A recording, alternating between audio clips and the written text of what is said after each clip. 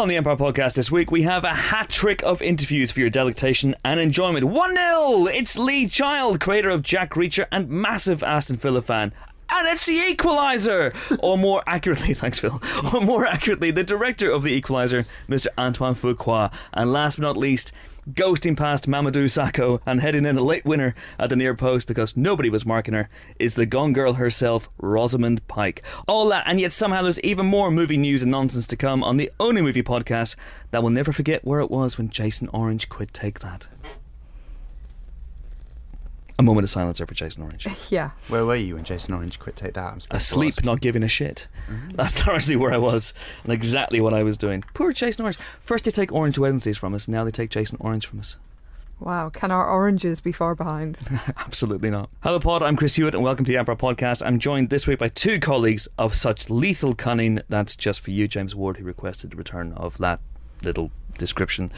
Those two colleagues are the Robbie Williams of our gang, and by that I mean she's cheeky, fun-loving and has a personal fortune of over £90 million. It's Helen O'Hara. I don't really. Of course you do. You work for Empire. We're loaded. Hey, I'm confused. Two colleagues of such lethal coming. No. Oh well, hello. It's a different podcast. I'm confused. Two colleagues of such lethal cunning that it just stops in the film. It stops. Oh, Connery says 3 challenges of such lethal cunning, and then he just stops. It doesn't make much sense. Of such lethal cunning. It upsets me. I suddenly remembered my Charlemagne. Anyway, let's welcome the Gary Barlow of our pod, and by that, of course, I mean he's a housewife's choice. He's well groomed. He's well turned out. He's massively into Czech expressionism. It's our art house guru, Phil DeSimone. How are you? Oh, good. Thanks, Chris. Do you ever get together with Gaz Barlow and talk about art house movies? I'm sure he's massively into it. No, I haven't for a while. No, I used to. Oh, I love the Three Colours Blue trilogy. It's brilliant. Yeah, he would love Blue, the big Tory. Would. Yeah, but he's also a Liverpool fan, so he might be drawn to the red. Okay. Alright, you've been sending questions in via Facebook, via Twitter. We got a question from Facebook this week, which I'm very, very excited about. It's a long one, but yeah, we'll get there in a second. Anyway, at Ward_17, the same James Ward who requested the return of such lethal cunning, asks, what's your favourite movie hat? Or similar headwear?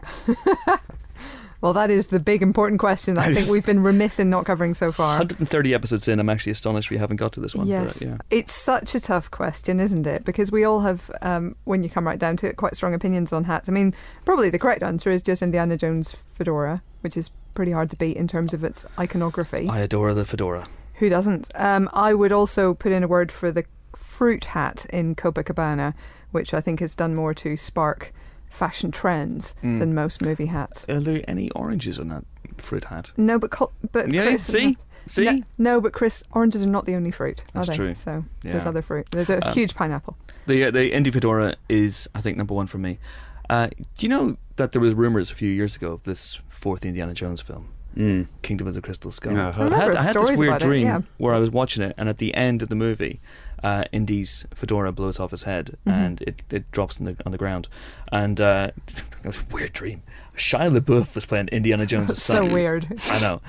And he goes to pick it up, and as one, the entire cinema yelled, "Don't you fucking touch that hat! You don't deserve to touch that hat!" Yeah. And then Indy takes it off him and puts it back in his head. A weird dream, very vivid. And then you were dragged out of the cinema. But surprisingly, I threw my shoe at the cinema. surprisingly believable dream that. Yeah. I know, weird. That is a weird one. I've got one that's actually not very helpful at all because it's not in movies. But What? shall I go now? Frank. Go on. Frank. Judah Friedlander from 30 Rock. He always sports a great baseball cap. Yeah. With a variety of messages on it. A variety of alternative careers. I love 30 Rock, but that character. Oh God! Don't even get me started. That's the only thing like that Judah. That's the though. only thing that justifies that character's existence. His in hats. The show.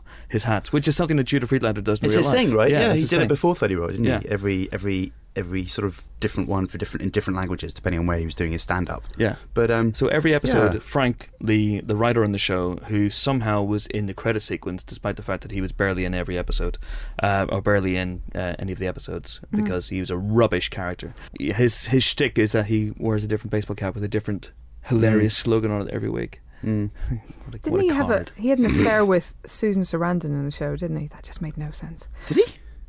When he was a kid, she'd been his teacher and seduced him or something. Am I That's making right. this up? Yeah, no, that's that one of was the few right. decent Yeah. Frank episodes. Yeah, that was quite good.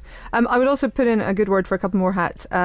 It's quite fun, I think, to put dead animals on your head in movies. I don't recommend it in real life, but the bear hat in True Grit is impressive, and the lion hat, of course, in Hercules recently. Do we call it a hat? It's more of a full body cape. I don't know. For iconic lady hats, I would point out Rosalind Russell in His Girl Friday, who wears a fabulous hat, and Andy McDowell in Four Weddings, the gigantic satellite dish hat. I'm not saying it's necessarily good, but it does have a certain magic about it. Love the sombreros, the lovely embroidered sombreros that the Three Amigos wear, which we had to track down whenever we reunited them a couple of years ago. And it was, I think, correct me if I'm wrong, but I think Martin Short's nephew had the original hats and brought at least one or maybe two of them along to the shoot, which was great. And they actually put the original hats on. That was a nice little touch. I wasn't there. This is like a third person recounting of the story. And you talk about hats. You mentioned True Grit. I did, which Nick asked us to mention as well. Johnny Depp in Lone Ranger.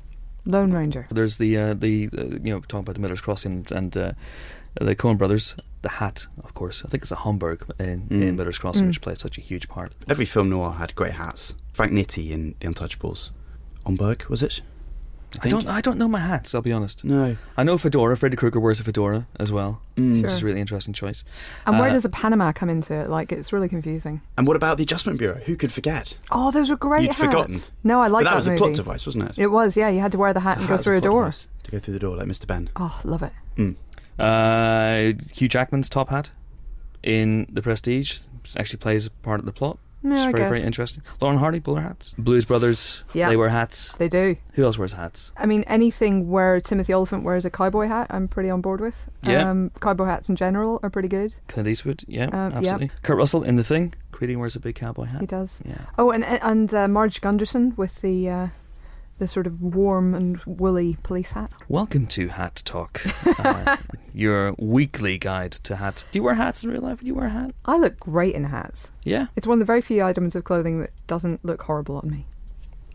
See, that's the point where everyone's meant to go, no, Helen, no, you look great. I didn't expect it. What are you I talking really about? didn't. Yeah, what? You look great. Hats. I don't know. We know someone who wears a hat all the time, Kim Newman.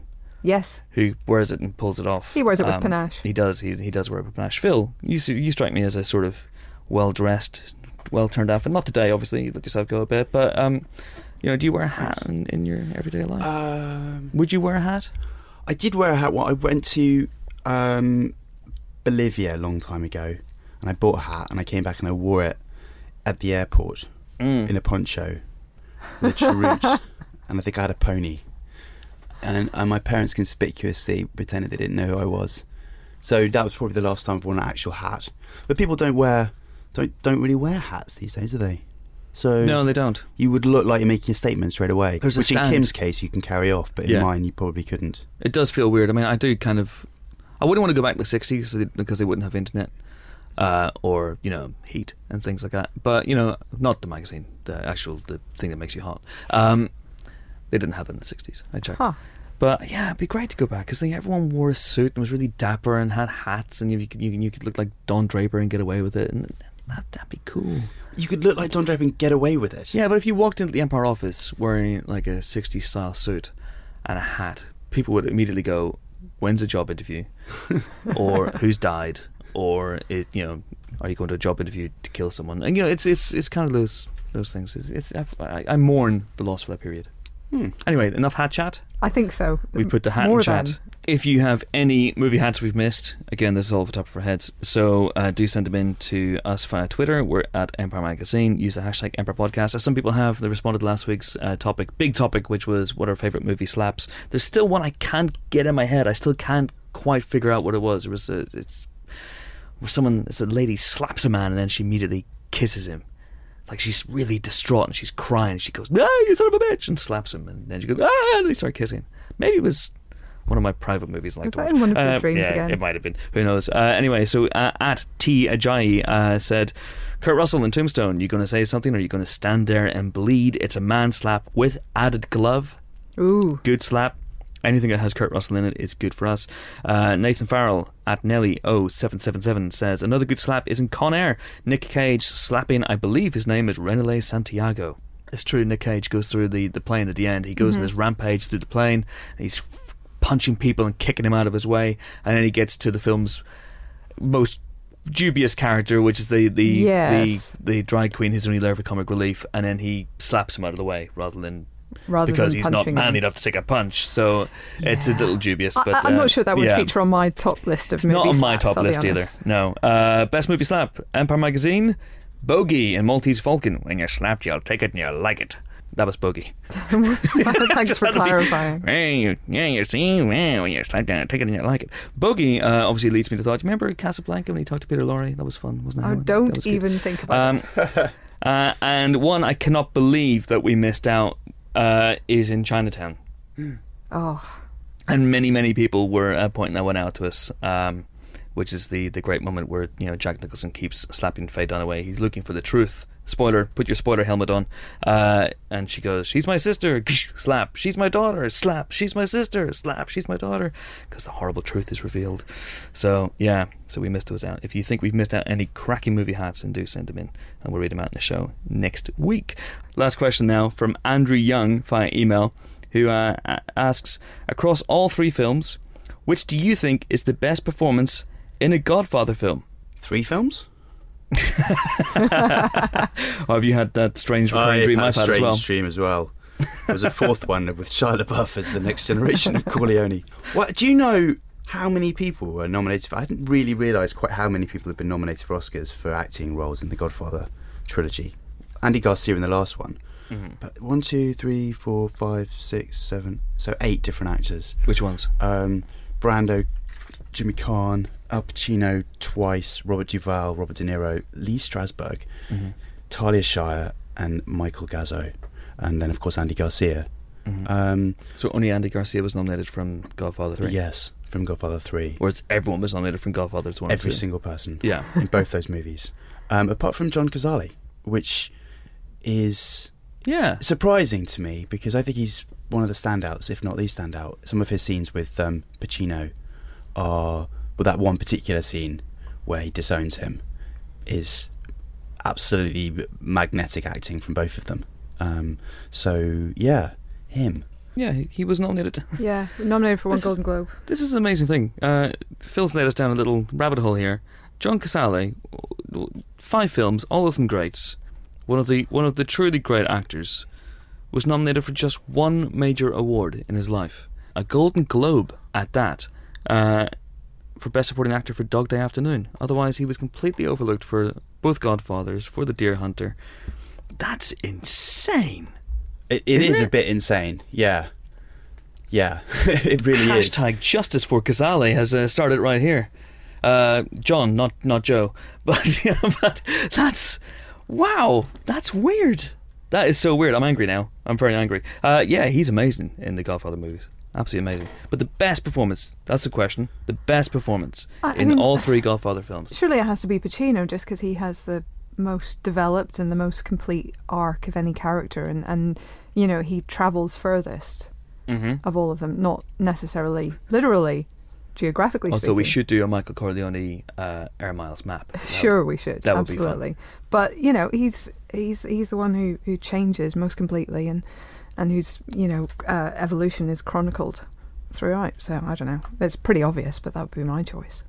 Yeah, but then do you go for that because he has the luxury of 3 films in which to carve out the character, or do you go for the flame of Jimmy Caan, who burns so brightly and then gets snuffed out so memorably? Who just owns that film for every moment that he's alive in The Godfather, and then when he's not alive, the film actually takes a noticeable dip in Oh my goodness, you just criticised something about The Godfather. Yes, I did. Yes, I bloody well did. Yeah? Alright? Got a problem with that? Yep. You got a problem with that? The Italian mob? Oh shit. Yeah. It does. It dips for about 31 seconds, admittedly, but it takes a noticeable dip. And then the Michael story comes to the foreground again, and everything's okay. But he is so energetic and so full of life in that film. I think there's a big loss when he goes. I love Duvall as Tom Hagen in both films. I think he's good. I think one of the great losses to The Godfather 3 was the fact he didn't come back. George Hamilton is not a good replacement. I agree with that. He's very he's an unobtrusive presence, but absolutely underpins everything that's going on around him. And him and Duvall and Diane Keaton are the two kind of outsiders, aren't they? They have to portray a sense of sort of otherness within this mafia world.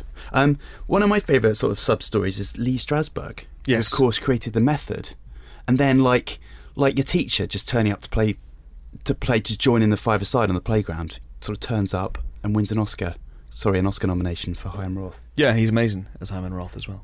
Phil, do you agree with Pacino? Yeah. Pacino's the one, not Brando? Pacino. Okay, thanks for your questions. As ever, if you want to get in touch with us, you can do so via Twitter. We're at Empire Magazine. You use the hashtag Empire Podcast, or chances are we won't see it.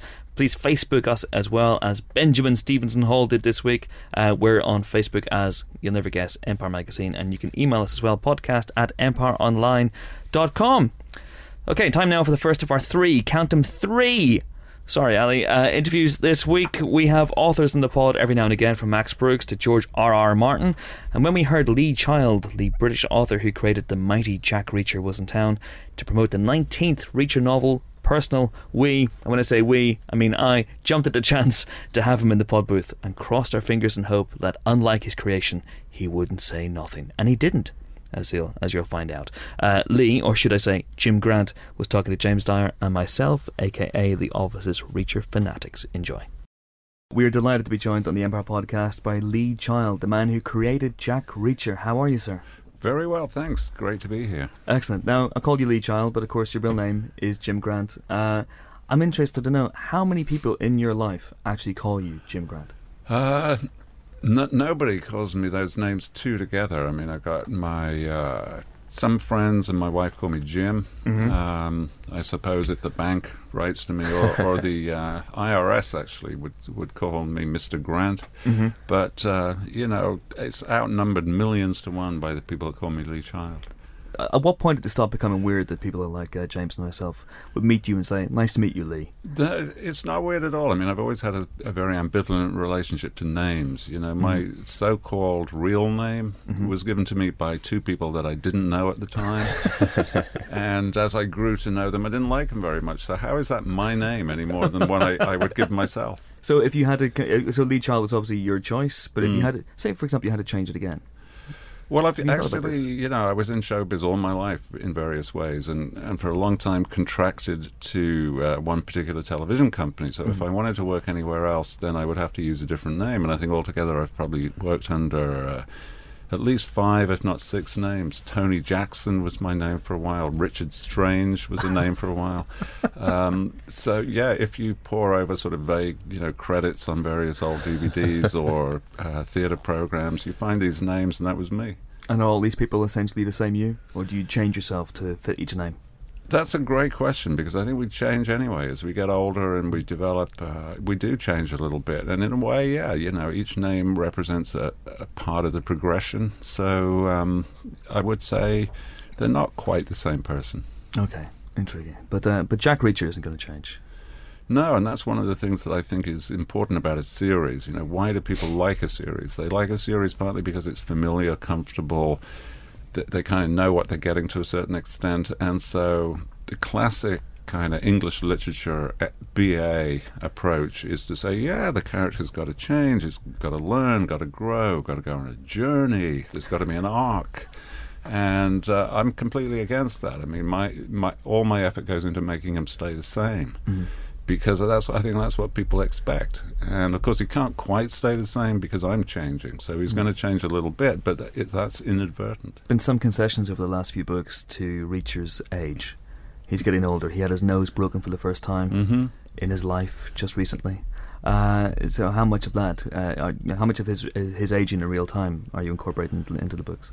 A little bit, yeah. I mean, it's that fine balance between fantasy and reality. People expect books to be reality-based, especially a thriller like this. But on the other hand, what they're really responding to is the mythic proportion of the characters. So you've got to have a fine balance. And in some ways, I do make concessions to reality, like after 9/11, it became harder to go around the world without ID, and banking was difficult. So I did make a concession there. He now has an expired passport, although in this book he gets a real passport. Yes. And he has an ATM card, which I didn't really want to do, but I just thought, you've got to at least acknowledge reality in some way. And the same thing with the age. Essentially a mythic character is frozen in time, but because of the realism required, you've got to sort of move it forward a little bit. So, and I base it on my own life. And actually, I felt pretty good up until, mid-50s. There wasn't really much difference for me. But then, since mid-50s, it's been like falling off a total cliff. So we've got to get Reacher, we'll get him to the mid-50s and then sort of freeze him in aspic, I think. You mentioned reality, but of course Reacher is name-checked in Stephen King's Under the Dome. He is, yeah. And we were talking about this in the office the other day. So clearly the Reacherverse and the King universe are one and the same. So we're looking forward to an inevitable crossover. Yeah, well, I think that, Stephen is so into popular culture. He references things back and forth, and he takes great delight in that. And I was thrilled about that, because I loved Under the Dome. I thought it was actually a really significant novel. Not just a Stephen King thriller, but it was a kind of political allegory that really represented the last many years, I think. And so, for Reacher to show up in that, especially the way that he did, the reference to him was very respectful. I thought that was terrific, yeah. But that opens up an interesting can of worms, because if they are part of the same universe, and Under the Dome obviously takes place as an alien, aliens are involved, and the King universe obviously has vampires and whatnot, how would Reacher deal with the supernatural? And is this a direction you might want to take him in down the line? Well, Reacher can barely deal with the natural, let alone the supernatural. And I think, Reacher's an intensely rational sort of person, and it would probably make his head explode if he had to acknowledge aliens, or at least aliens of the Stephen King kind. I mean, I think Reacher sees aliens everywhere. I mean, everybody's alien compared to Reacher. I just wonder, I'd love to see Reacher punch one alien, just one, at one point in his life. Yeah, but, maybe the alien is insubstantial and the fist would go straight through without any resistance, which cause him to tear a ligament or something, especially at his age. Let's talk a little more about Personal, which is the 19th Jack Reacher novel, and you said Reacher doesn't change, but the environment around him changes, and this time he comes back to Paris, and he comes to London as well. He's been to London before, obviously, but this time the book is largely set in London. Why did you make that decision? Simply because, as you say, it needs to be the same but different, and the difference can be the environment. Well, the type of story, of course, it can be a sort of lonely, dusty road type of story, or it can be a big, CIA, White House type of story. And it can be set anywhere. So I just thought, let's show the old guy a bit of glamour, and I don't plan. I don't make a plan at all. And I started out. He gets alerted through a personal ad in the Army Times, which inevitably he finds on a bus, and inevitably leafs through just out of pure curiosity. And there's the ad: Jack Reacher, call somebody. Which he does, and then we're straight onto a private plane that takes him across the continent, and then I send him to Arkansas. And I remember writing a good scene in Arkansas. I mean, it's a good chilling little sequence in Arkansas, but then I remember thinking, really, come on, are we going to do it like Arkansas again? So I thought, let's send him to Paris. So all of a sudden he's in Paris, and partly because Reacher is this unchanging person and the environment around him changes, so you've got the fish out of water thing. This rather awkward guy is now in Paris, and I think that makes it all the more pointed what a fish out of water he is. And then London, but I didn't do the glamorous London. I didn't do the tourist London, the West End and all of that kind of stuff. He's in Romford. Yes. Which Steve Davis country. Yeah, I thought it was kind of just more interesting for Reacher, I think. It's certainly more at home there. Romford is like kind of certain parts of Queens, possibly, or Staten Island, and that's Reacher's more natural habitat. It's like the new series of 24 when Jack Bauer goes to Ealing. It's a little unexpected. You weren't tempted to take him to the Midlands, have him pull the arms off some Granada executives, Well, if he went to the Midlands, of course, he'd have to stop at Villa Park, and he probably wouldn't get any further than that, really, would he? I'm not gonna talk to you about football because I'm a Liverpool fan, and Villa turned us over the weekend. And as usual, yeah, Villa beat Liverpool in Anfield. You know, it's becoming an annual rite, really. It's a sore point. It's a sore point. Any chance it could get relegated so we can avoid that next year? I'm looking at. I mean, you know, second in the table as we speak, and I'm, you know, obviously that's not going to last. But I'm thinking, you know, from my point of view, this is 1/4 of the way to safety with only 4 games gone. You know, how cool is that? The mindset of an Aston Villa fan, right there. Totally. Writers famously fall into 2 camps: plotters and pantsers, or architects and gardeners, if you're George R.R. Martin. You fall into the latter camp, is that fair to say? Very fair to say, yeah. People say to me, do I know what's going to happen in the next chapter? I say, I don't know what's going to happen in the next line. And is it very much that sort of old adage that the character writes it for you? You just let him just do what he would do? Yeah, I mean, that is a sort of shorthand way, because after all, whose fingers are on the keyboard? You know, I mean, let's be real, this guy doesn't exist. I'm doing the typing. But it's a shorthand way of saying, yeah, you know, just set up a problem. Now, what would happen? What would a person do in that situation? And I think it moves it, first of all, closer to real life, because we don't know what's going to happen next. You know, we have not got the next week or month of our lives planned out. And, of course, it brings it much closer to the reading experience. What happens to me is I sit down in the morning to write, or the afternoon to be technically accurate, sit down to write, and I'm just excited. What is going to happen today? In the same way that I want the reader to be excited. You know, the reader picks up the book and they think, wow, okay, what's going to happen? And so we're both literally on the same page. The reader doesn't know a page ahead. I don't know a page ahead. But the stories get quite complicated, and they have lots of sort of threads that intertwine each other. Do you just have that naturally kind of multi-track mind that goes through that? Or? Yeah, I think it must be pretty natural or instinctive. But of course, it's a slight illusion as well, because there are a lot of threads, but only some of them are important. And so you start. Let's say you got 6 threads running. Well, as the book progresses, you say, well, okay, thread 4 is going to be the significant one. Whereupon it. Then the reader thinks, well, wow, he's had 5 red herrings. This is really sophisticated storytelling. Have you ever written yourself into a corner that you can't get out of? No, I, that's obviously a big danger, and some people do that. You know, I've heard of people scrapping tens of thousands of words, but I just have this sort of efficient detector. I can usually tell within 3 or 4 words whether it's heading down the wrong alley. I don't think I've ever deleted more than 6 words. Is there ever a situation you could write Reacher into that he couldn't get himself out of? I think not. I think not, and that's part of the appeal. And I had this real interesting conversation with one writer who had, his guy had to, he described this, I suppose, apartment block which had a security device on the front door. And then much later in the book, he had to get his guy into that apartment block. And so he was very, very tempted to go back 200 pages and make the security device simpler. But in the end, he said, no, it is what it is. The guy has to get through. And that's what I do with Reacher, that whatever the situation is, he has to be able to triumph. And that keeps me alert, it keeps me thinking, and it makes every problem genuine. You can't just go back and make it easier. He has to conquer whatever the situation is. So 20th Reacher novel, you've just begun it. Can you give us a sneak preview? I can tell you the title. The title is Make Me. Ooh. And I can't give you a sneak preview because, as we've said as we've gone along, I don't know what's going to happen. I've written the first couple of pages. I have no idea what's going to happen on page 3.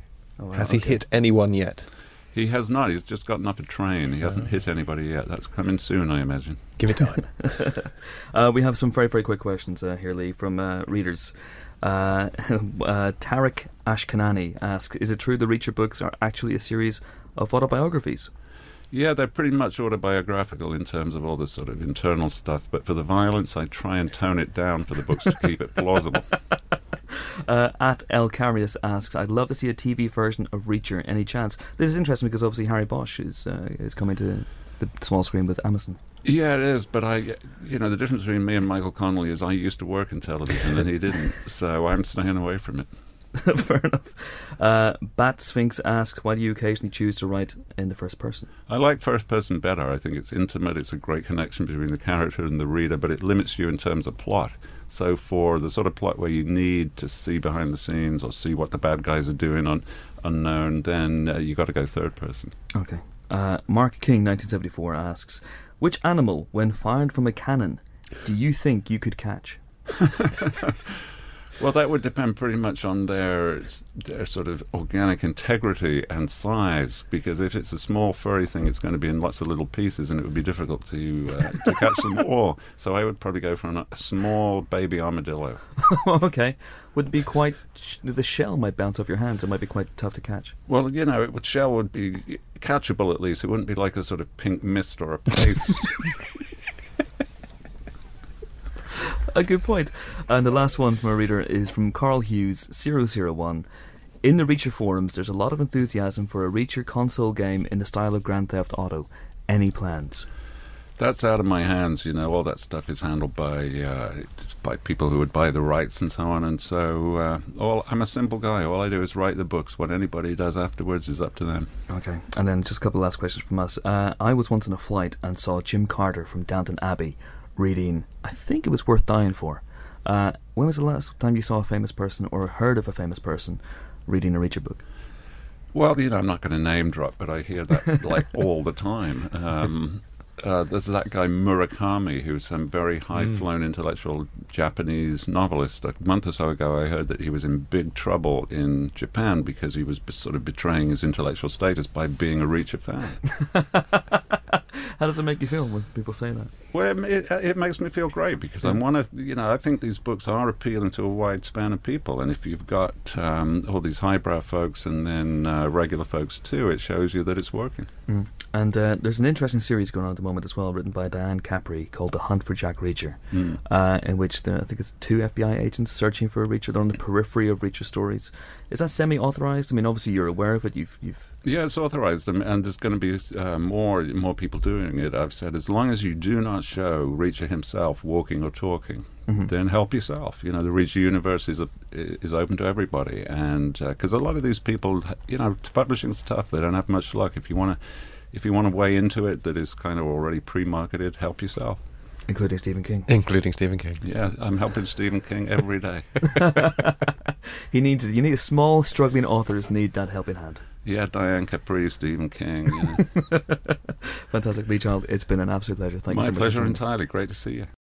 Lovely Lee Child there. And now it's time for some lovely movie news. Let's start this week. It's New Empire Day. Let's get the quick shameless plug out of the way. And here to help us shamelessly plug the magazine is Dan Jolin of Empire Magazine. Hey everyone, Dan Jolin. Hey. He's just appeared as if by magic via a wormhole. Hello, Chris. Hello, Dan. How are you? I'm very well, thank you. Now, why? I imagine you're wondering why we called you here. Yeah, I know. Why did I get dragged through a wormhole from the first floor? I don't know. I do know. It's because this month's cover feature. Yeah. This month's cover feature is Interstellar. Mm-hmm. And correct me if I'm wrong. Yeah.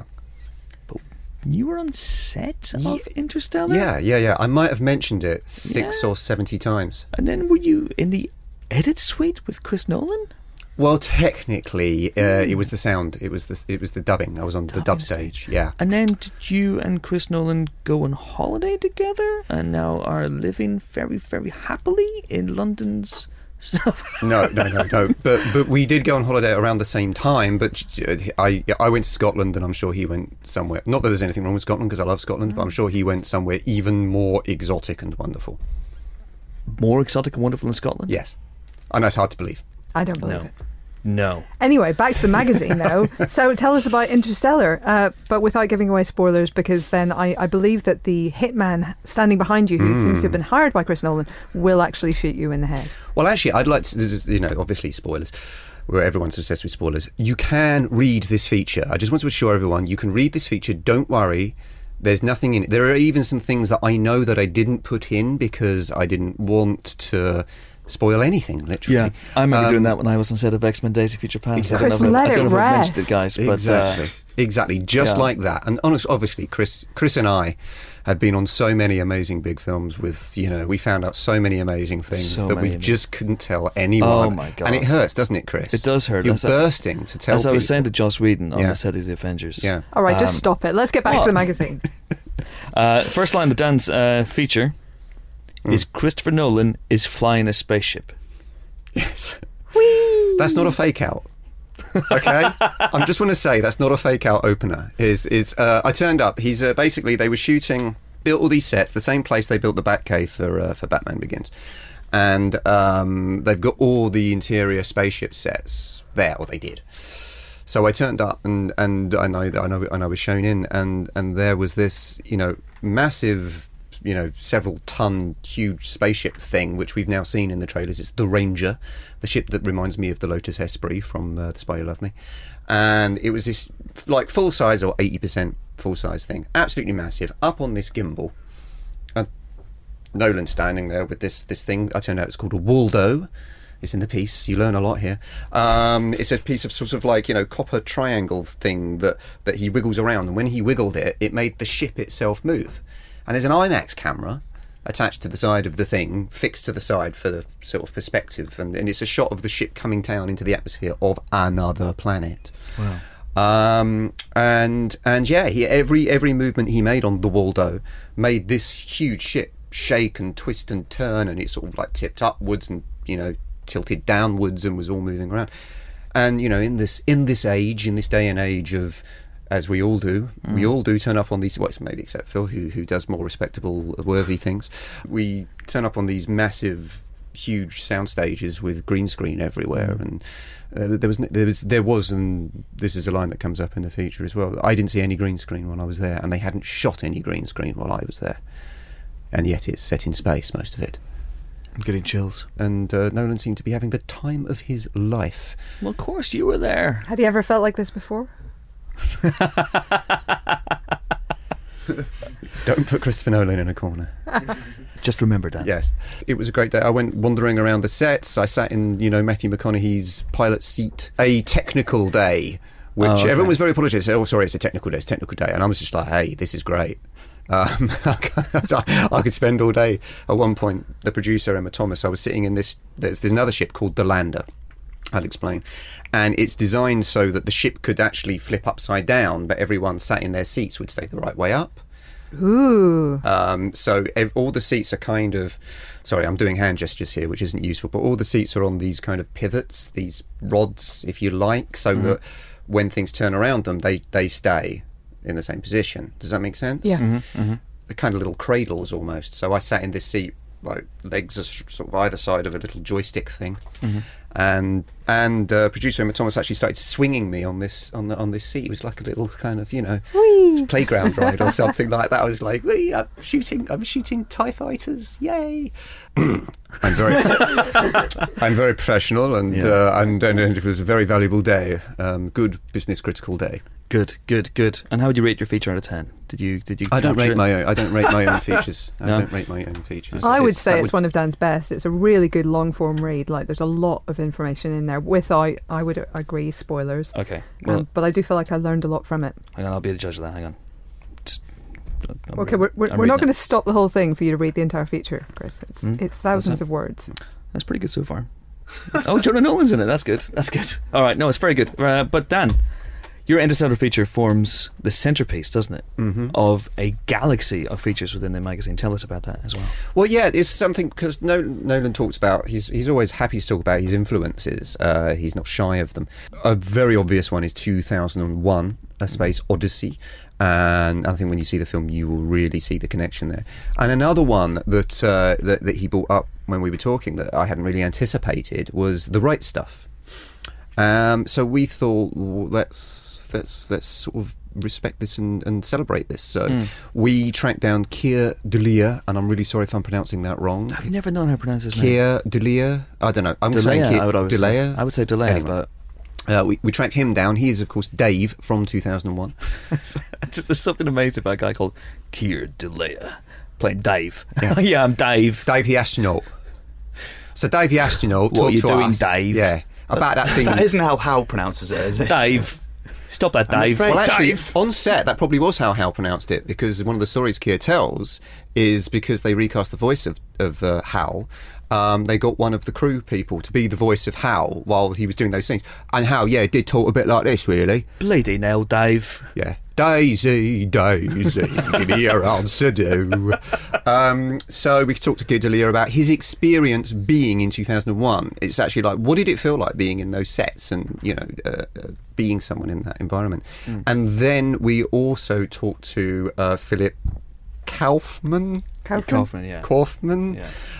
About The Right Stuff, which is an overlooked American classic. It's a film that too few people have seen, considering how influential and brilliant it is. And they should read the book as well. And the book's brilliant. Yeah. Indeed, By Tom Wolfe. an amazing example of the new journalism. Indeed. Which is very inspiring to everyone in this room, I imagine. Loves. Yeah. So we broke those two things out. We also have got some focus pieces on the spaceships, the 3 spaceships that appear in the film, and the robots.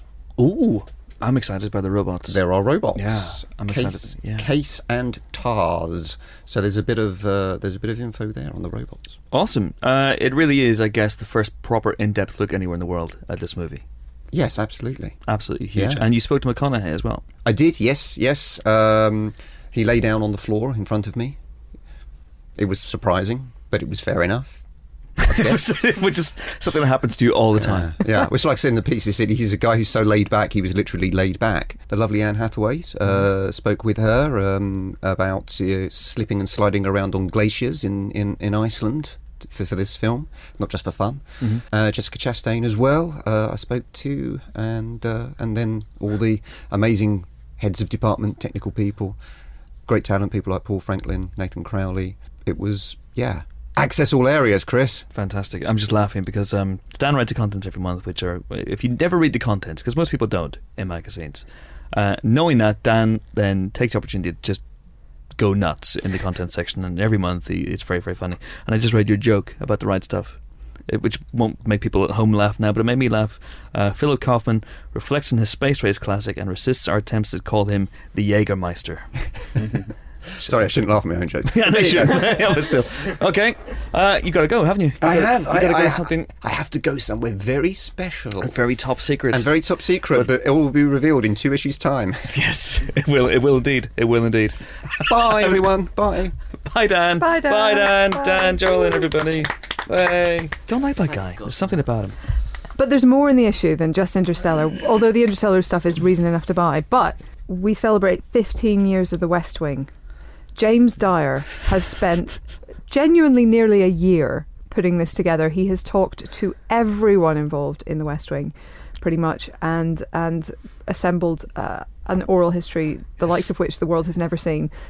So if you've ever wanted to know anything about The West Wing, it will be in there. If you were involved in The West Wing in some capacity and James has not spoken to you, then please do come forward. We'd like to know your identity and sort of close the loop in that one. And a also little just bit. check that you're okay. I mean, Yeah. you know, presumably there's a reason. It is phenomenal. Jimbo was deep involved in this feature. His first draft was 42,000 words long. I'm not kidding. 42,000 words long. The actual feature is about 4,000. It's great. He spoke to everybody. Sorkin, Sheen, the one who Schlammer, walks around and talks a bit. Richard Schiff, everybody. It's wonderful. And there is also a little treat, or big treat, in there for Cumber fans. Cumber fans, Cumber ladies. yes. Benedict Cumberbatch is this month's big interview. Very fun interview he did with Ollie Richards while he was racing through Heathrow to catch a flight. Benedict Cumberbatch, that is, not Ollie Richards. He's not allowed to travel. There are other features as well. Brad Pitt's Fury. We were deep inside. We're in the tank for that one. You could say that just. Mr. Turner as well, Timothy Spall and Mike Lee's latest collaboration. We talked to them both on that one as well. It's a really good, really solid issue as well. There's all the usual movie news as well. We have set visits from the likes of Night at the Museum, Secret of the Tomb. There's a picture of Dan Stevens, our new spirit animal, in there if anyone wants to pick that one out. There's a really funny set visit on the set of Get Santa, which is stars Jim Broadbent as Santa Claus, which just seems right. Somehow, just seems perfect. There's a great piece on Nightcrawler, the new Jake Gyllenhaal film, which could be a dark horse in the Oscar race. David Koepp talks about Mordecai for the first time. Liam Neeson and Olivier Megaton, the director with the most explosive name in movies, talk about Taken 3 for the first time. There's some really interesting stuff in there as well. Simon Kinberg talks about Star Wars Rebels, which is a very interesting interview as well. We got something on the Babadook as well, which is the year's scariest film. Mads Mikkelsen becomes the second Hannibal Lecter to take the How Much Is a Pint of Milk Q&A. That's very funny as well. It's a cracking issue. Lots of good stuff in it. £3.99 from all good and evil and undecided newsagents, so do pick it up. It's also available as well on the IPID, which I believe is how you pronounce that. Right, that's it for movie news, isn't it? I mean, there's got to be nothing else. This is pretty much it. New issue of Empire's out. You should go and buy it immediately, and let's move on. I don't think so, Chris. I think we've got a few stories to go first. The first thing, which is something we've all seen coming for a long time, but it's been confirmed officially, Yes. is that Bryan Singer will direct X-Men Apocalypse, which is, of course, the next installment in the sort of first-class era of the X-Men, pushing it forward another 10 years. And so we're now in the 80s, and they are facing En Sabanur, the oldest mutant around, arguably. Who knows, in the depths of the comics. They'll retcon it again. They'll retcon it again. But he is a serious threat to all mutants, and they must band together and defeat him. Yes, or do they? Or does do they? Magneto team up with them, or does Magneto go nuts again? Probably like, not. Maybe. Like, Yeah. get out of my place, Mensabar Nur, he'll Call say. me Magneto. Jesus. Yeah, intriguing. That's coming out in 2016. Yeah. So he's going straight into that. I presume he was talking at one point about maybe doing a smaller project. It would have to be pretty darn small. It would have to be very small. It would have to be like Kevin Smith sized, like one of those films you can make in 2 weeks, something like that. I've gone very Irish all of a sudden. Yeah, very intriguing indeed. And also there's been the Deadpool news happened after we came out last week. So it did. Which is the news that Fox have finally given the green light to Deadpool as a direct result of the footage that leaked, and I'm doing air quotes, you can't see them, but it leaked onto the internet, and everyone went, hey, this Deadpool movie looks quite good, and Fox went, yes, we agree with you, and let's make one now. So there's Tim Miller, the director, is still attached. I think they're trying to work out Ryan Reynolds' deal. I think so. He's always been keen, so you've got to imagine he's trying to make it happen. Indeed. And I just hope that I actually hope that they give it a small enough budget that they can keep the edges on. I think that's the real key here. We don't actually need a giant city-threatening, apocalypse thing at the end. What we need is something small enough that it can be tough. Well, this is what I think's happened with both of Hugh Jackman's Wolverine movies, in that they start off with the best of intentions to be gritty and downbeat and just about him, and then they panic. They go, no, we need more mutants. And so that's why I think Viper was in the last one, and that's why I think Silver Samurai turned up. And it's just the last 20 minutes of that movie is just, it goes off the rails so spectacularly after what is a fairly decent build-up.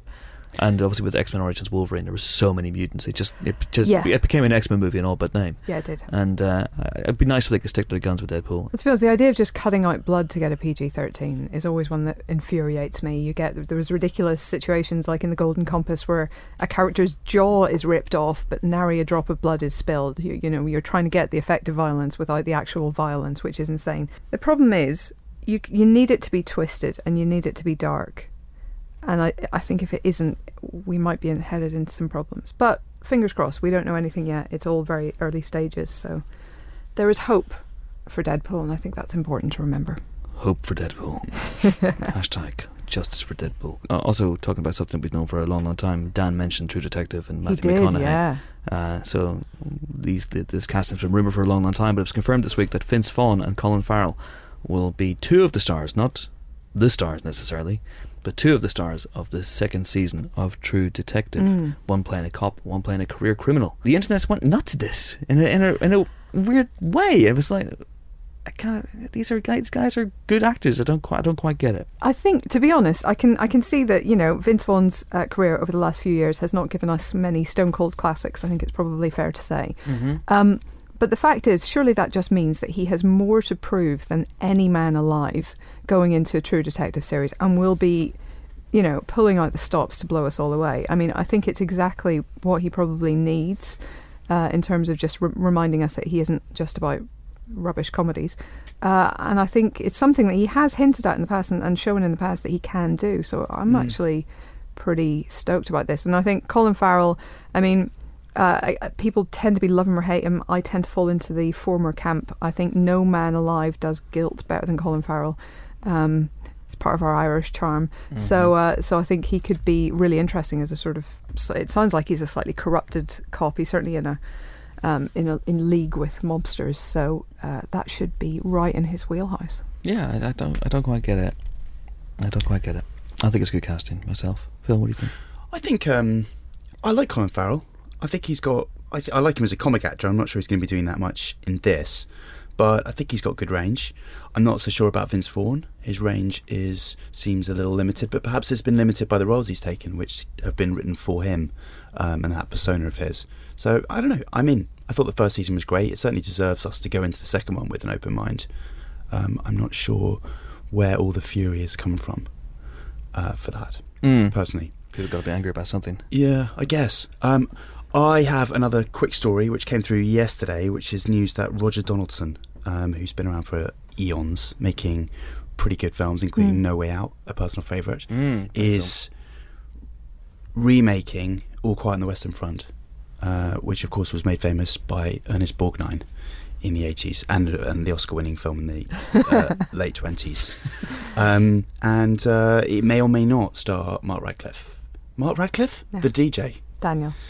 It may or may not star Daniel Radcliffe, who's been sort of linked with the project for quite a while. It's been in the ether, but obviously with the First World War anniversaries over the next 4 years, it's probably one that's going to get the green light quite soon. I mean, Daniel Radcliffe has World War I previous, doesn't he, from the Rudyard Kipling TV series. That's right, which he was in. So was that My Boy, Our Boy? Yeah, about Rudyard Kipling's son. Yes. Right? Yeah, he played him. Exactly, he does. I can totally see him in the role. Yeah. Be interesting to make a film now from the enemy's point of view, which is obviously what the film is. It's from the book, rather. Eric Marie Remarque's novel was the German experience of the First World War in the trenches. But I think its worldwide popularity ever since just shows that it captures the universal experience of that war. It's not it's not jingoistic in that sense. There's jingoistic characters in it, but it's not a film that is limited in its relevance to Germany, definitely. So yeah, fingers crossed. Fingers crossed for a Warhorse cameo as well, potentially. Sort of prancing across the horizon, potentially. So it all takes place in the Warhorsiverse. At least these shared universe movies are getting out of hand now. They really are.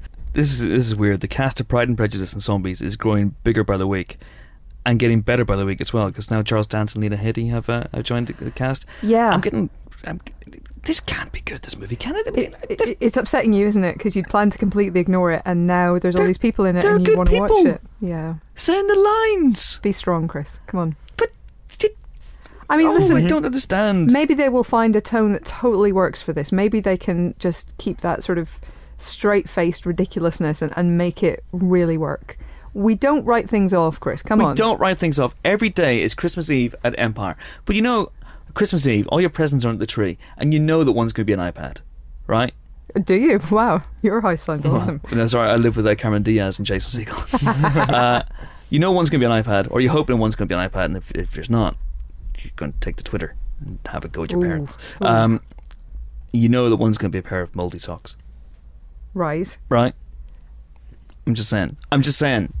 Yeah, but would all these people wear mouldy socks? It just doesn't seem right. It doesn't seem right. I may be stretching the metaphor. It doesn't seem right. Charles Dance to me is the sort of guy that gets an iPad for Christmas. I don't know where I'm going with this anymore, but anyway, that's basically it, I think, for the movie news. I think so, yes. Just so there's some X-Men Apocalypse Farrell websites already online. There 2 years are, before, a year and a half before the movie comes out.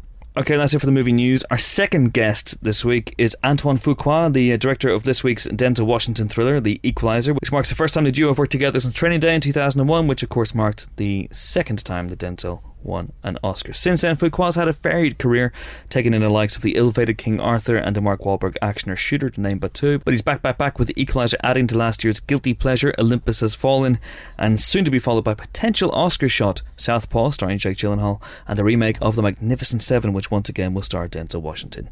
Mr. Fuqua came into our pod booth to have a very frank and funny chat with Ali Plum, and yes, it's me again. Sorry, enjoy. We are delighted to be joined on the Empire podcast by the director of The Equalizer and Training Day, of course, and Olympus Has Fallen, Mr. Antoine Fuqua. Hello, sir. How are you? Hello. I am good. Good. How was my pronunciation of your surname? It was perfect. Yeah, you should hear some of the other ones. What have you had? When I was in Japan, it was Antoine Fuqua. Really? Yeah, that's not good. With the hard emphasis on the fuck. Hard emphasis on the fuck, yeah. Yeah. Antoine Fuqua. I'm just like, and it's shocking because you can't correct it. It's not like they're going to fix it. Yeah, that's my name. Fuck it. Today, that's my name. Yeah, exactly. In the Equalizer, if someone said the name wrong for the Equalizer, there would be more of a comeuppance. You're not going to whip out some garden furniture.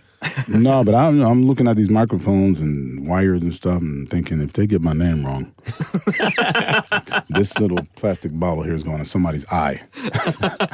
Well, it's recycling. It's good for the environment. It's so good, man. We're happy with that. Used for something. But it's also the second remake of an Edward Woodward property. The first, of course, was Neil LaBute's The Wicker Man with Nicolas Cage. Right, that's right. Now, when you're making this movie, was that hanging over your head like the sword of Damocles? Like, we best not repeat the mistakes of The Wicker Man. We need to get this right. Yeah. Well, you know what? The thing is, you do think about that. I do. You know what I mean?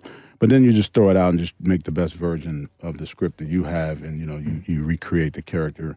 And I thought about him as sort of the seed of that character. You would imagine, a guy like Edward, which I didn't watch the show as much. I was young. I was running around in the streets, and at that time, I think Miami Vice was on, and my mother and my grandmother loved Edward. He was in the suit and a nice Jaguar. He's all cool and his accent, And I was watching Miami Vice with the Ferraris and the girls on the beach, so. But I what I loved about the show that Edward did was it was always about a man doing the right thing without wanting any recognition for it. It was just helping people who couldn't help themselves, and that always stuck with me. So when we did this, the writer Richard Wink wrote a really good script. And Denzel and myself sat and talked a lot about that character.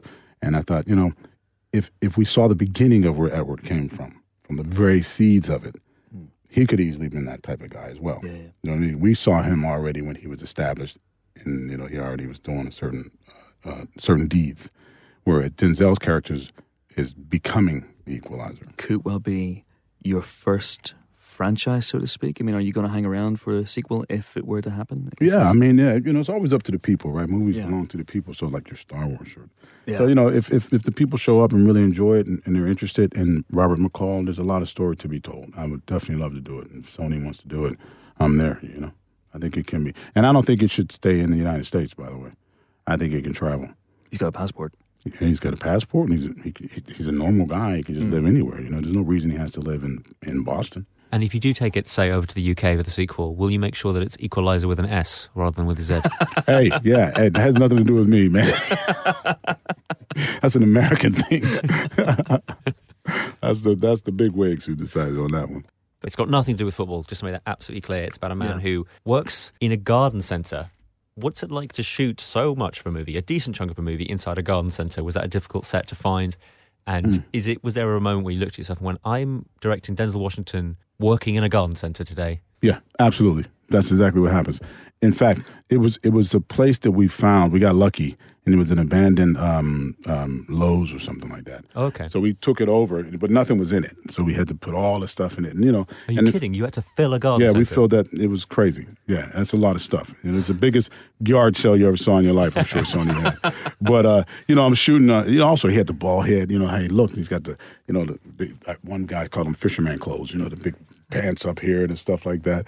And I'm shooting him, pushing the dolly down the aisle, and I'm thinking, I was just in the car with Denzel a few years ago, and he was a badass with the chains on and Dr. Dre music, and now he's pushing a dolly in the garden center. What the fuck? You know what I mean? And he's just, okay. But, hey, he makes it work, and he's just trying to blend into the world. But when he's not in the garden center, he's dishing out some punishment. He really is. And there are moments where his character really gets inventive when it comes to dispatching enemies. How fun was it discussing possible dispatching methods outside of shooting, where you're like, well, we could do something fun with, I don't know, a pair of pliers. I don't know. You should have saw my office. It was a torture chamber. But it all came out of the narrative. It came out of meeting with my buddy who's one's an SAS guy. Okay. And another guy's a Navy SEAL and all that. And we literally talked about what if it was a certain room, what they may use if they had to. These things are there. So it came out of that. And it also informs you about this guy a little bit, because the exposition is boring. And you can see more by physically what he does, and you can start to put in your own mind, he obviously comes from that violent background, to know how to do that anyway in the first place. But yeah, it was fun, to answer your question. Yeah. And there were some days where there were some things on the desk where Denzel would walk in and go, you're sick. Like, what are you going to do with that? You got to use the drill. You've talked about like maybe moving it somewhere else, and I made that terrible joke about Z and S's. But speaking of things coming to Britain, London has fallen. is a film that you're not involved with. I'm going to ask a couple of questions about Olympus Has Fallen. Was it you who was anything to do with the bust of, I think, Abraham Lincoln being slammed into the guy's head? Was that you that came up with that? Yeah, it was. I don't know if it was written in the script or not, but we just were having some fun, me and Gerard. You know what I mean? And it was like, yeah, let's hit him upside the head with the Lincoln bust. You know what I mean? It was kind of one of those things. I'm not sure if it was in the script or not. It may have been, but we cracked that. You know how heavy that thing really is? Yeah. I mean, it's like you couldn't lift that up and swing it that way, you know. But we made a good replica, you know. Do you have to get permission from the White House to hit someone over the head with a Lincoln bust? Yeah, we sent Obama a couple of letters, and he sent it back, and he said, Olympus Has Fallen also has probably my favorite line of any movie from last year, which is, let's play a game of fuck off, you go first. "Oh yeah, that was in the script. Jerry delivered it well. Yeah, let's play a game of fuck off, you go first." To Rick Yorn. That was fun, man. You know, and then Olympus Has Fallen. Was it London Has Fallen? They call it. Yeah. I didn't like the script at all. You know, I don't know. I think it's tricky to do that personally, but I think it's tricky. You know, you have to really be careful with that. I think, Well, that sort of Die Hard. How can the same shit happen at the same time? Yeah, and then also, London. I don't know the London. The White House again. I met with some friends that helped me lay that out, and you leave stuff out as far as the security because there's certain things they have in place that couldn't happen, of course. But I don't know the system here enough to make a movie about how the guys really work here and what could you use here. I could have sat with some SAS guys, former SAS guys, and just talk with them just for fun. But I think it's tricky when you're doing that, and I just think it's tricky. And then, like I said, the script wasn't. I didn't like the script. That movie, I know, Olympus Has Fallen, was basically you were very much up against it in terms of deadlines right from the off, weren't you? Oh yeah, I prepped it in less than 6 weeks. Wow, it was crazy. Yeah, it was crazy. Yeah, seriously, there were some days where I thought I needed to see a psychiatrist. That I even took that job because we had to build the White House. We built that on the lawn, a lot of that. Yeah, because I had to actually shoot it and physically be on it with the guys going up the steps. And my production designer Derek Hill is a pretty amazing guy, and he did Oliver Stone's movie W. So he already knew certain things. Yeah. So I was like, okay, that's a good start. So immediately we started putting it together and laying it out, and we shot that part of it in Shreveport. Have you been to Shreveport? I've been. Don't. Yeah. It's like the armpit of the world. Okay, and it was 100 and something degrees every day, and I'm in Shreveport, man. It's just like I thought I was in purgatory. I said, did I do something wrong? Did I die? Did you not unwind at the casinos? The casino, it's like the dirtiest place in the world, right? The chips alone probably have some sort of asbestos on it. But it's bad, man. But we shot down there, and then we went to D.C. and did the plates and all that kind of stuff and him running around. But, man, that was a rough one, I got to tell you. Plus, we were racing against Sony's. Oh, yeah, absolutely. And you won. Yeah, the audience chose. They did. I just did my job. And quickly. Yeah. Now, of course, this is a Sony movie, but and luckily they hired me to do Equalizer, so it all worked out. Absolutely. Because the point I was getting at about that was you had such a compressed production schedule on Olympus Has Fallen. I would have thought you had been taking a 6-month holiday after that, but you went straight into the Equalizer, didn't you? I went straight into the Equalizer. I think I prepped that in 7 weeks. Wow. Roughly. Okay. Something like that. And then I just finished shooting Southpaw, the boxing movie I've been working on for a while with Jake Gyllenhaal, and I'm editing that right now. Yeah. And then I'm starting to, as I'm editing, starting to put together my next one with Denzel, The Magnificent Seven. Yeah. Yeah, you know what, man? I box. I've been an athlete my whole life. I love the energy of that. I think pressure is good. I mean, when you physically can do it. I think I get better each time I evolve and learn a lot from the last movie. Mm-hmm. And sometimes it's like anything you do, the more you do it, the more consistent you do it, you learn some things. You look at your mistakes or the things you did well and you try to adjust.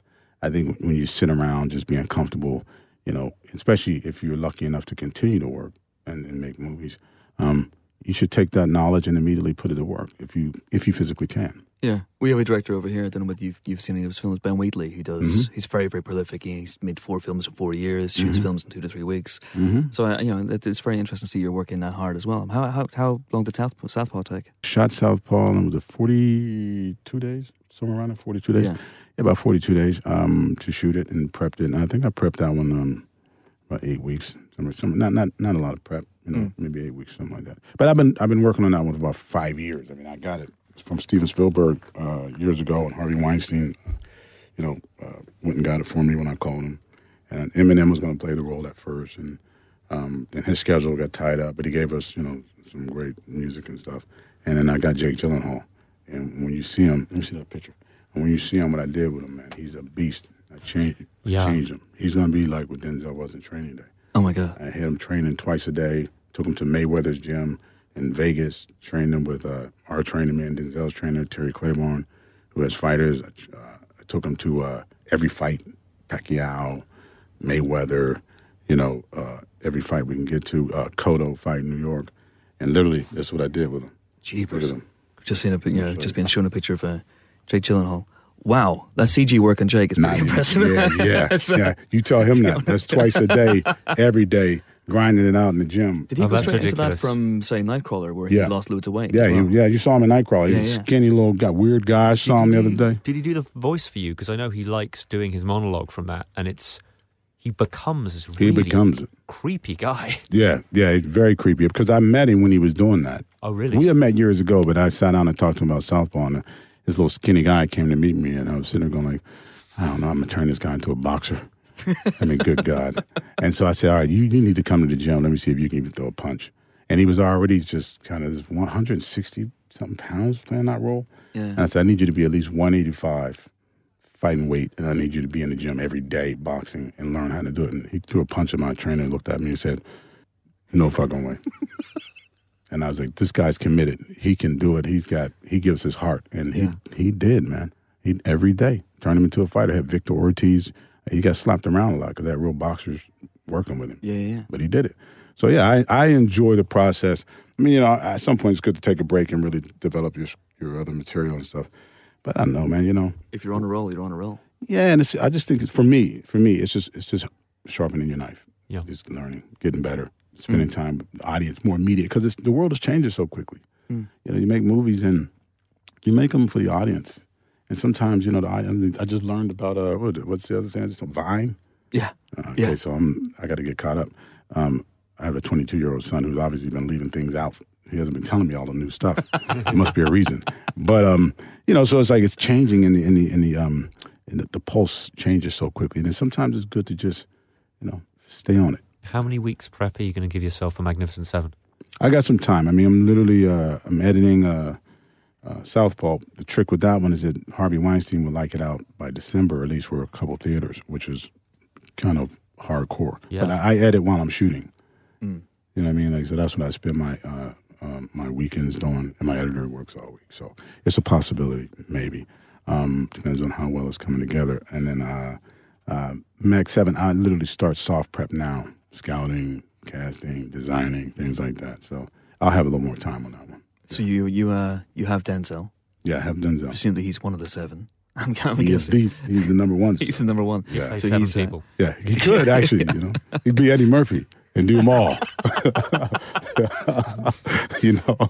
That'd be amazing. Are you? I know you're not going to give us any names right now, but are you looking to, I guess, replicate the original movie, which had huge stars, and then peppered out the rest of the seven with, the likes of Brad Dexter and Horace Buckholz, really good character actors. Is that what you're looking to do, or are you looking for seven big names? No, not definitely don't want seven big names. I'm just looking at, maybe there'll be one or two other guys like the Steve McQueens and those guys, Charles Bronson type.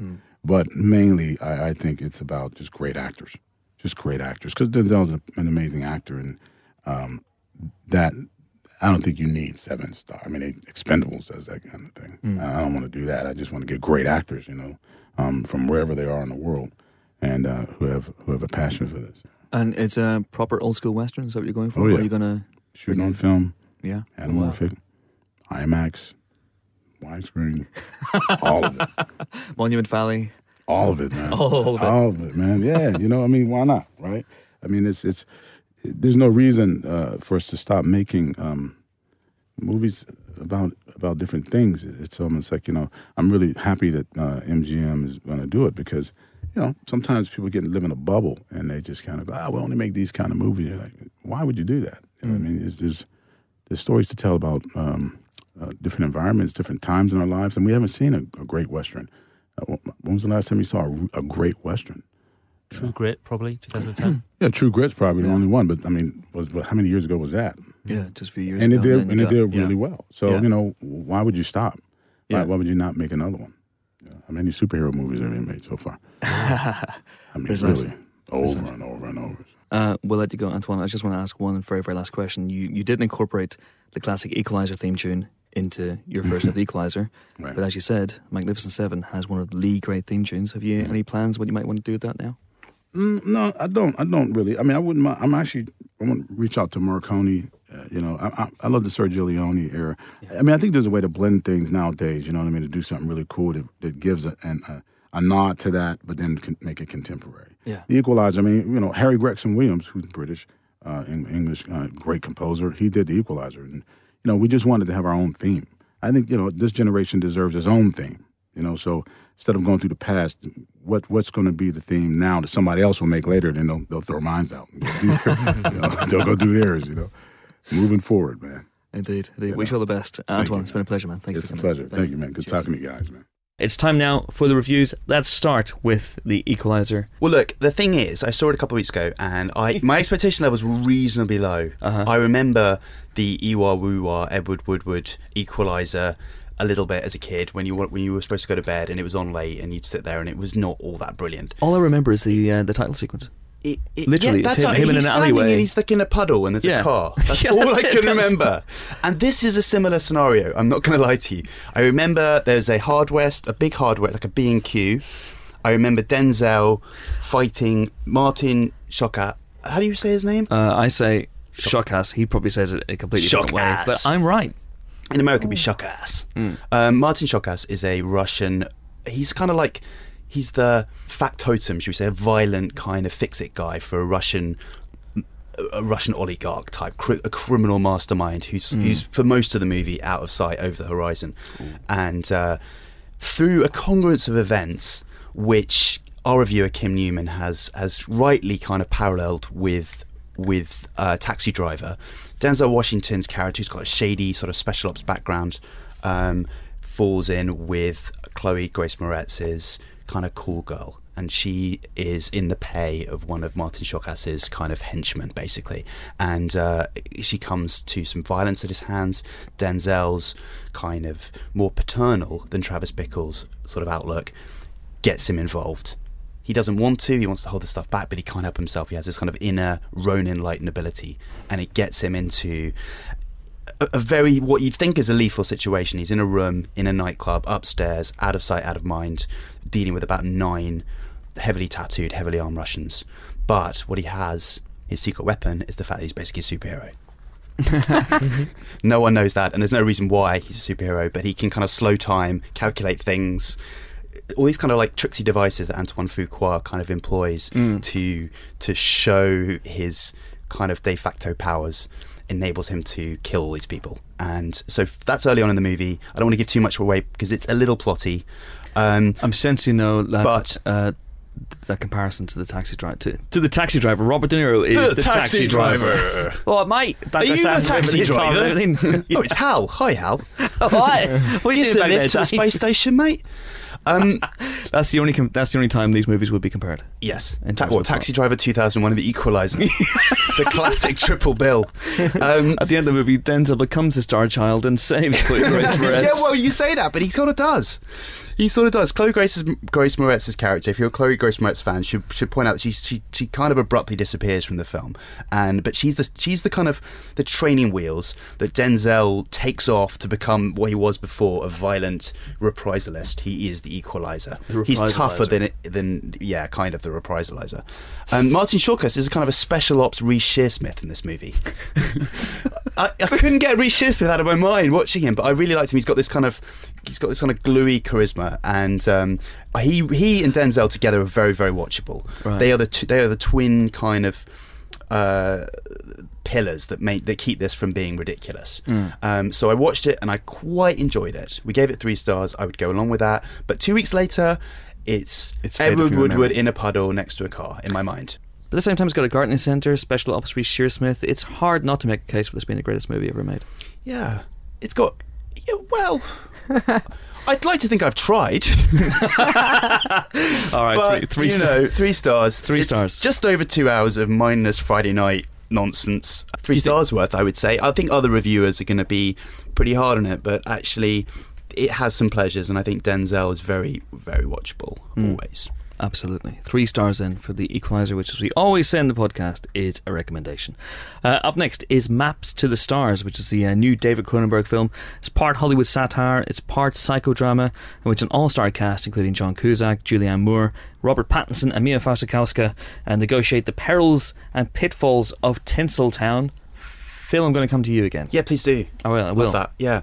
Well, I really like David Cronenberg. I came to him a little late because I didn't really experience his, probably as you did, Chris, his body horror phase first at the time. Yeah, I'm one of those guys who's going, why did you make the old gory stuff again? He's gone, it's sort of body horror of the mind, really. There's a weird ickiness to his recent films, excluding, say, A Dangerous Method. And I think this is his best since probably A History of Violence.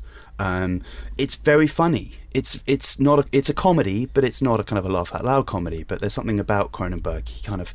He brings the humour in really weird, perverse, backdoor kind of ways. He's at pains to say this isn't supposed to be The Player. It's not supposed to be a straight Hollywood satire, but it is obviously set in Hollywood. It follows a Hollywood family, the Weisses,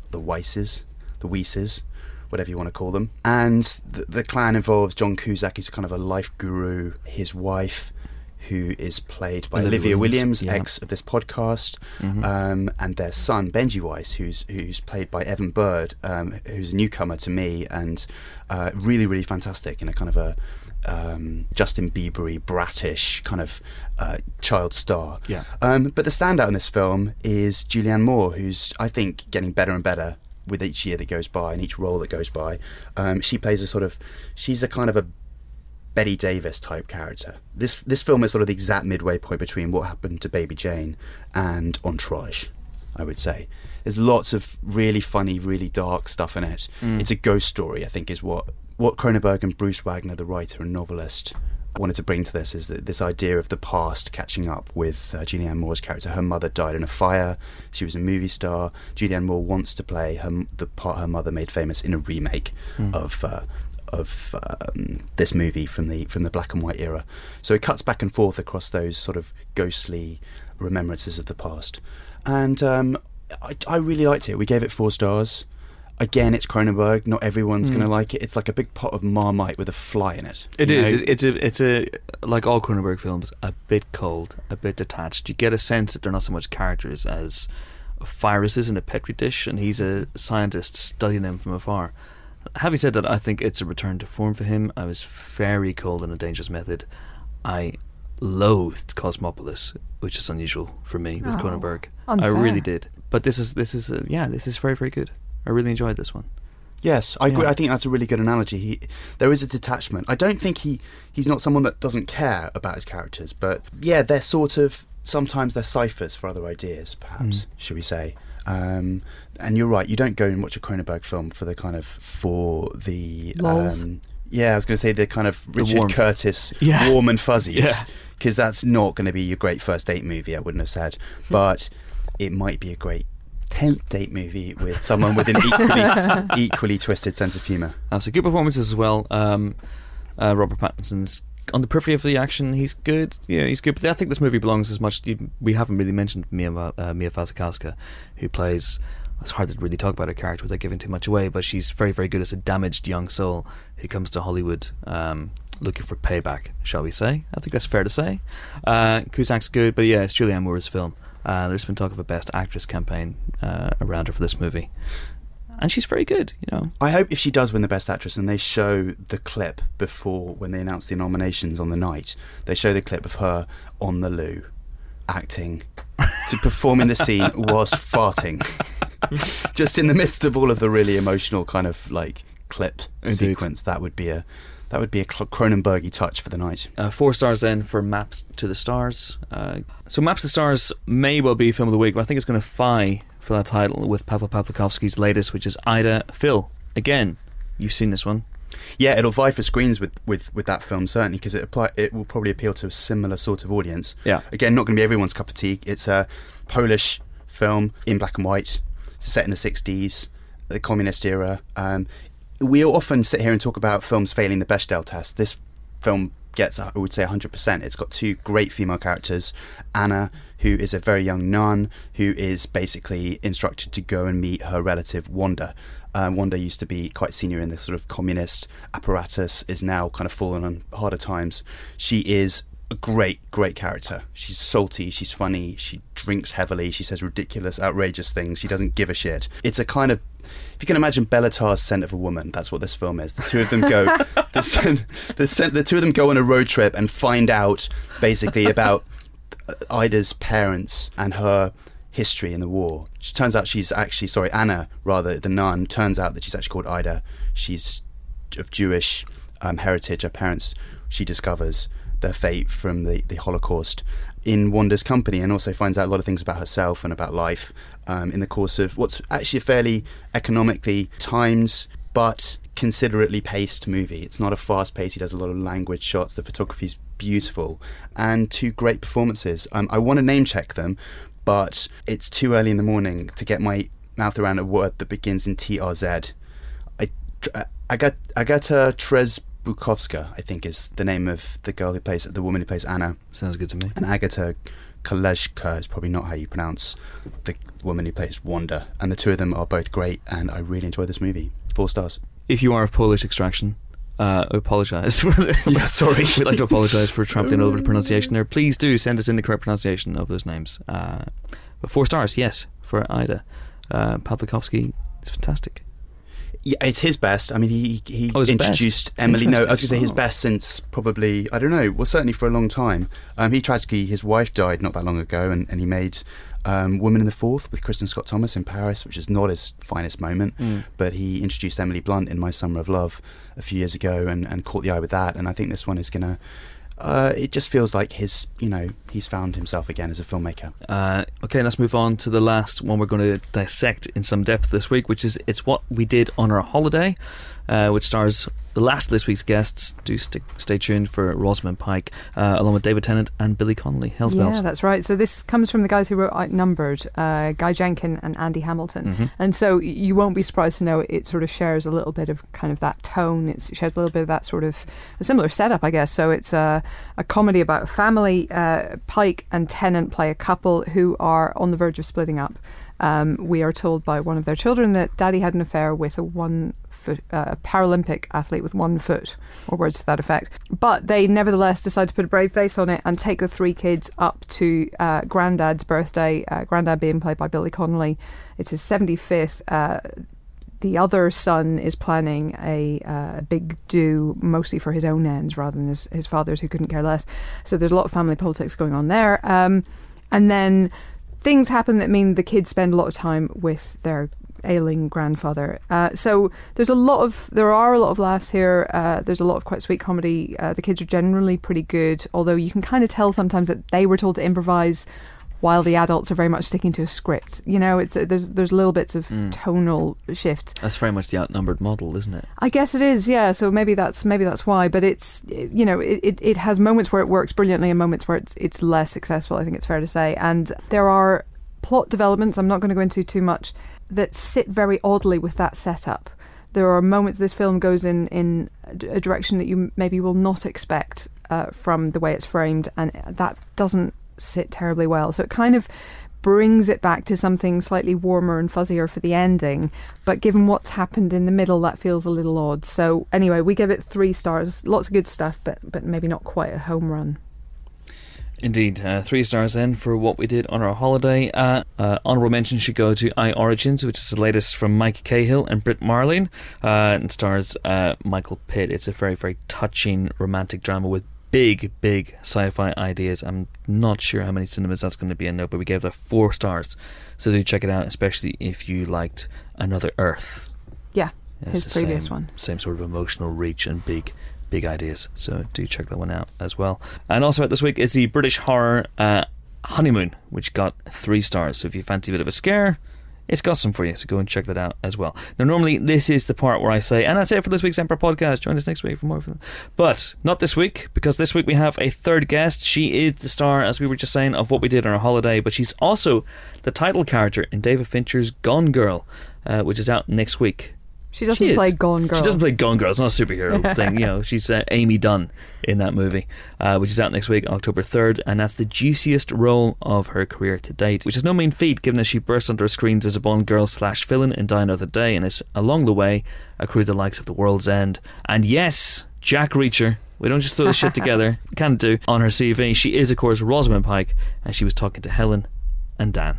Just before we start with Rosamund Pike, we should possibly make a couple of things clear. First of all, if any of you know Gone Girl, you will know that she is the person who goes missing, and that, you know, she appears in flashbacks and so on through the story, but you may not want to know anything more than that, and if that's the case, you probably want to skip the next 9.5 minutes of the podcast, come back to it once you've seen Gone Girl. If you've read the book, you can safely, obviously, keep listening. If you're spoiler sensitive, I'd maybe just be a little bit careful, because Amy Dunn is a complicated character and Rosamund Pike does deal with some of that complication, so you may not want to know what she has to tell you.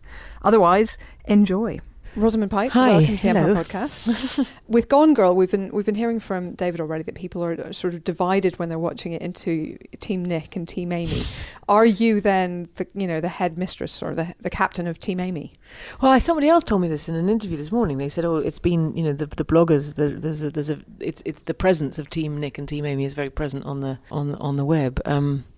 You just don't think like that when you're making a film or playing a character. It's like someone asking you whether you like your character. I think once you reach the point of understanding your character, it sort of goes beyond like or dislike. You know, I think understanding sort of it's just something different. You don't really analyse beyond that. You just know who they are and you're sort of with them. You go with them. Sometimes playing Amy made me feel uncomfortable. Sometimes it was exhilarating. Yeah. That was that was the joy of it. I just find it fascinating that we could be in any way comparing Gone Girl to, you know, Twilight or something with its Team Edward and Team Jacob. You know, something. Yeah, that's a good point. Here. That's a good point. But I mean, anything that gets people, you know, talking is good. I mean, there's a sort of clear, again, a stake driven through the audience. You know, Yeah. I think, you know, women sort of sit back, men sort of crane forward, and you know that's another point. I mean, David in his films is divisive in nature. I think that's the genius of his films. He's provocative. And he never lets you sort of rest easy in what you're supposed to be thinking. Yeah. Because ultimately, of course, there's nothing you're supposed to be thinking. He just wants you to go on a ride. So, you know, people would come to set and would say to him, "Oh, I've seen the dailies, they're really funny." To be met with total silence from Mr. Fincher. And they say, "Well, they were supposed to be funny, weren't they?" Total silence from Mr. Fincher. So, you know, he just loves to let people sort of squirm in a stew of their own making. And you sort of see it again and again. You just can't win. He'll always, whatever you say, he'll turn it on its head. You know, if I said I like the film, or eventually when I kind of came around and said I think I like it, he said, "Well, we know you need therapy." You know, sort of, that's probably everybody else will think after they've seen the film as well. Well, you mentioned actually just now understanding Amy. Yes. Can you? Really? I can, I think. Wow. Yeah. I think I can understand her. I mean, I think that's what's exciting. You know, that's what, you know, I was speaking to a friend and I said, what do I say when people say, "How do you play Amy?" And they said, "Oh, just tell them you phoned it in." So if I have the balls, I'll do that in New York. I'll just, on a talk show, I'll just let everyone guess. But I think you know, as an actor, if you're willing to sort of go one place, why aren't you willing to go another place? You know, if you're willing to sort of let your romantic side out there, and, you know, why can't you let your sort of, you know, more toxic, rageful side out there as well? I mean, that's sort of part of the job, I think. It doesn't mean that that's who you are at that moment. It just means that, you know, your whole panoply of emotions that you've had since you were sort of birthed to whatever age you are now, it's all there for the taking if you want to take it. And then it's never, you know, you very rarely get to sort of play something and put it into the same situation as you experience in your real life. Yeah. But you can sort of take a feeling and, you know, push it through another gate, as it were. It's funny because there's the section in the book that I think everybody connects with to Amy, which is the sort of the cool girl description, where she talks about she's a cool girl and what that is, and that's something that I've seen lots of blogs written about that section in the book. It's only about a paragraph, I think, but people really connect with that, and then I think people stay connected to her for a longer time than they're probably comfortable with. That's a very good point. I was teasing the MTV interviewer who came to interview me today, because she was dressed this way. I said, it's very cool. I said, are you a cool girl? And she said, well, that's what I thought when I read the book. I was like, is this what I do? Do I just pretend to be someone else for a living? And then she's like, maybe I do. And I think, that we live in this culture right now that is encouraging us to sort of try on, to shapeshift and try on different personalities. We're invited to edit our lives to incite the envy of others on Facebook and make our lives look cooler and, more filled with, the best nights out ever than everybody else's. And it's into that sort of climate that Gillian Flynn puts Nick and Amy's relationship. They meet in New York, they meet at a hipster party downtown. I mean, Amy's not a hipster, but she's able to perform that if the situation demands it. And so in that respect, Amy's an actress, and then that becomes very interesting for an actress to play.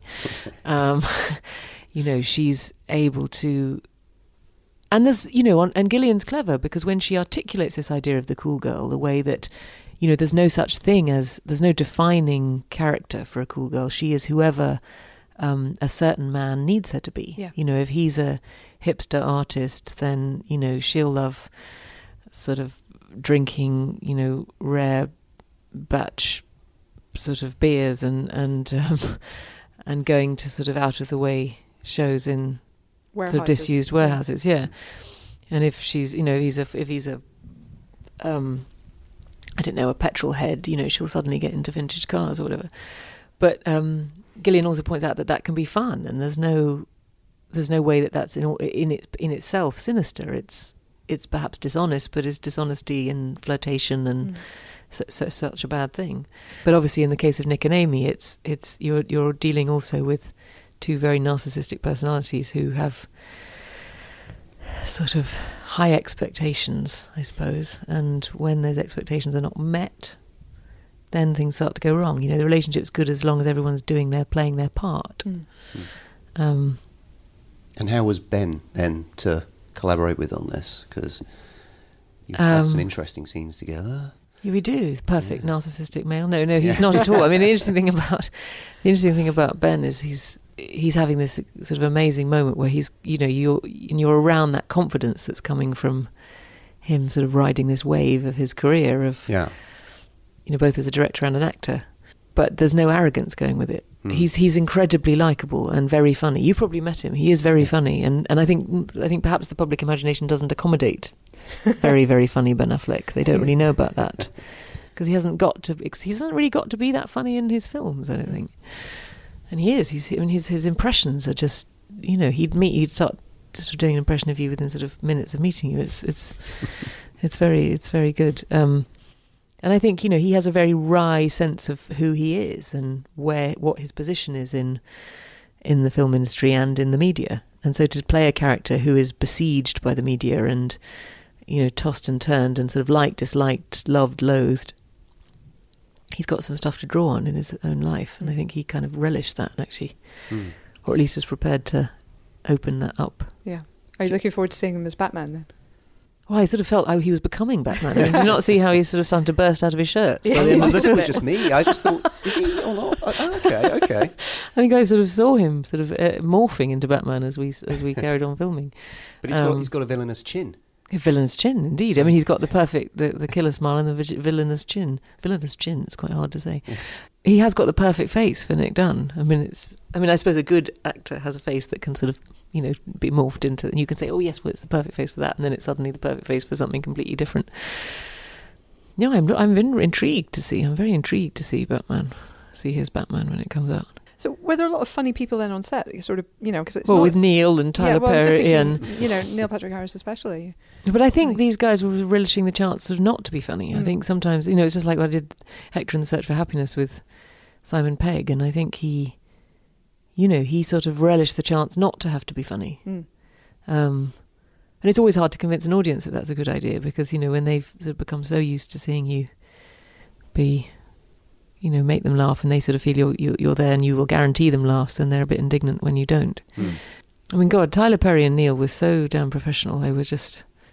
Neil was one of the loveliest people I've ever had the chance to work with. We had a really, really good time. The technicality involved in shooting some of those scenes, there's a lot of preparation goes into it, and we were under time pressure on the day. We had to make sure everything went like clockwork, for reasons that will become apparent. And so Neil and I, when we figured out what we were going to do, and obviously, when you're probably in an R-rated movie, you've got the sort of, the naughty compulsion to see how corrupt and strange you can sort of make things. And then David left us alone to rehearse it, just to make sure that we had everything sort of under control. And Rosamund Pike, thank you so much. Thank you. And that is it for this week's Empire Podcast. Join us next week for more film-related fun, when we'll be joined by Luke Evans, star of Dracula Untold. No, okay, less and less. Yeah, well, all right. And Sam Neill, who will be here talking about the return of Peaky Blinders, and yes, Event Horizon. Do you say? I wasn't around for the interview. I was so gutted. I know. So gutted not to be here. The great Dr. William Weir was in this very chair. But at least you'll be able to do your Northern Irish voice when he's on, because he was, of course, born in Tyrone. He was indeed born in Omagh. Yes. The very first interview I ever did for Empire Magazine was Sam Neill. Oh, it was good so way lovely. to start. It's all been downhill from there. It has all been downhill. I said to him at the end, I said, Sam, I'm just curious to know whether you get back to Northern Ireland. No, not really. Okay, great. No, he's a lovely guy. It was a fantastic experience. Until then, it's goodbye from Helen. Toodaloo. It's goodbye from Phil. Goodbye. I'm off to lobby hard for Jason Orange to join our pod team. I think he'd bring something invaluable to it. I'm not quite sure what, but it'll be fun finding out. You're always welcome here, Jason. See you next week. Bye-bye.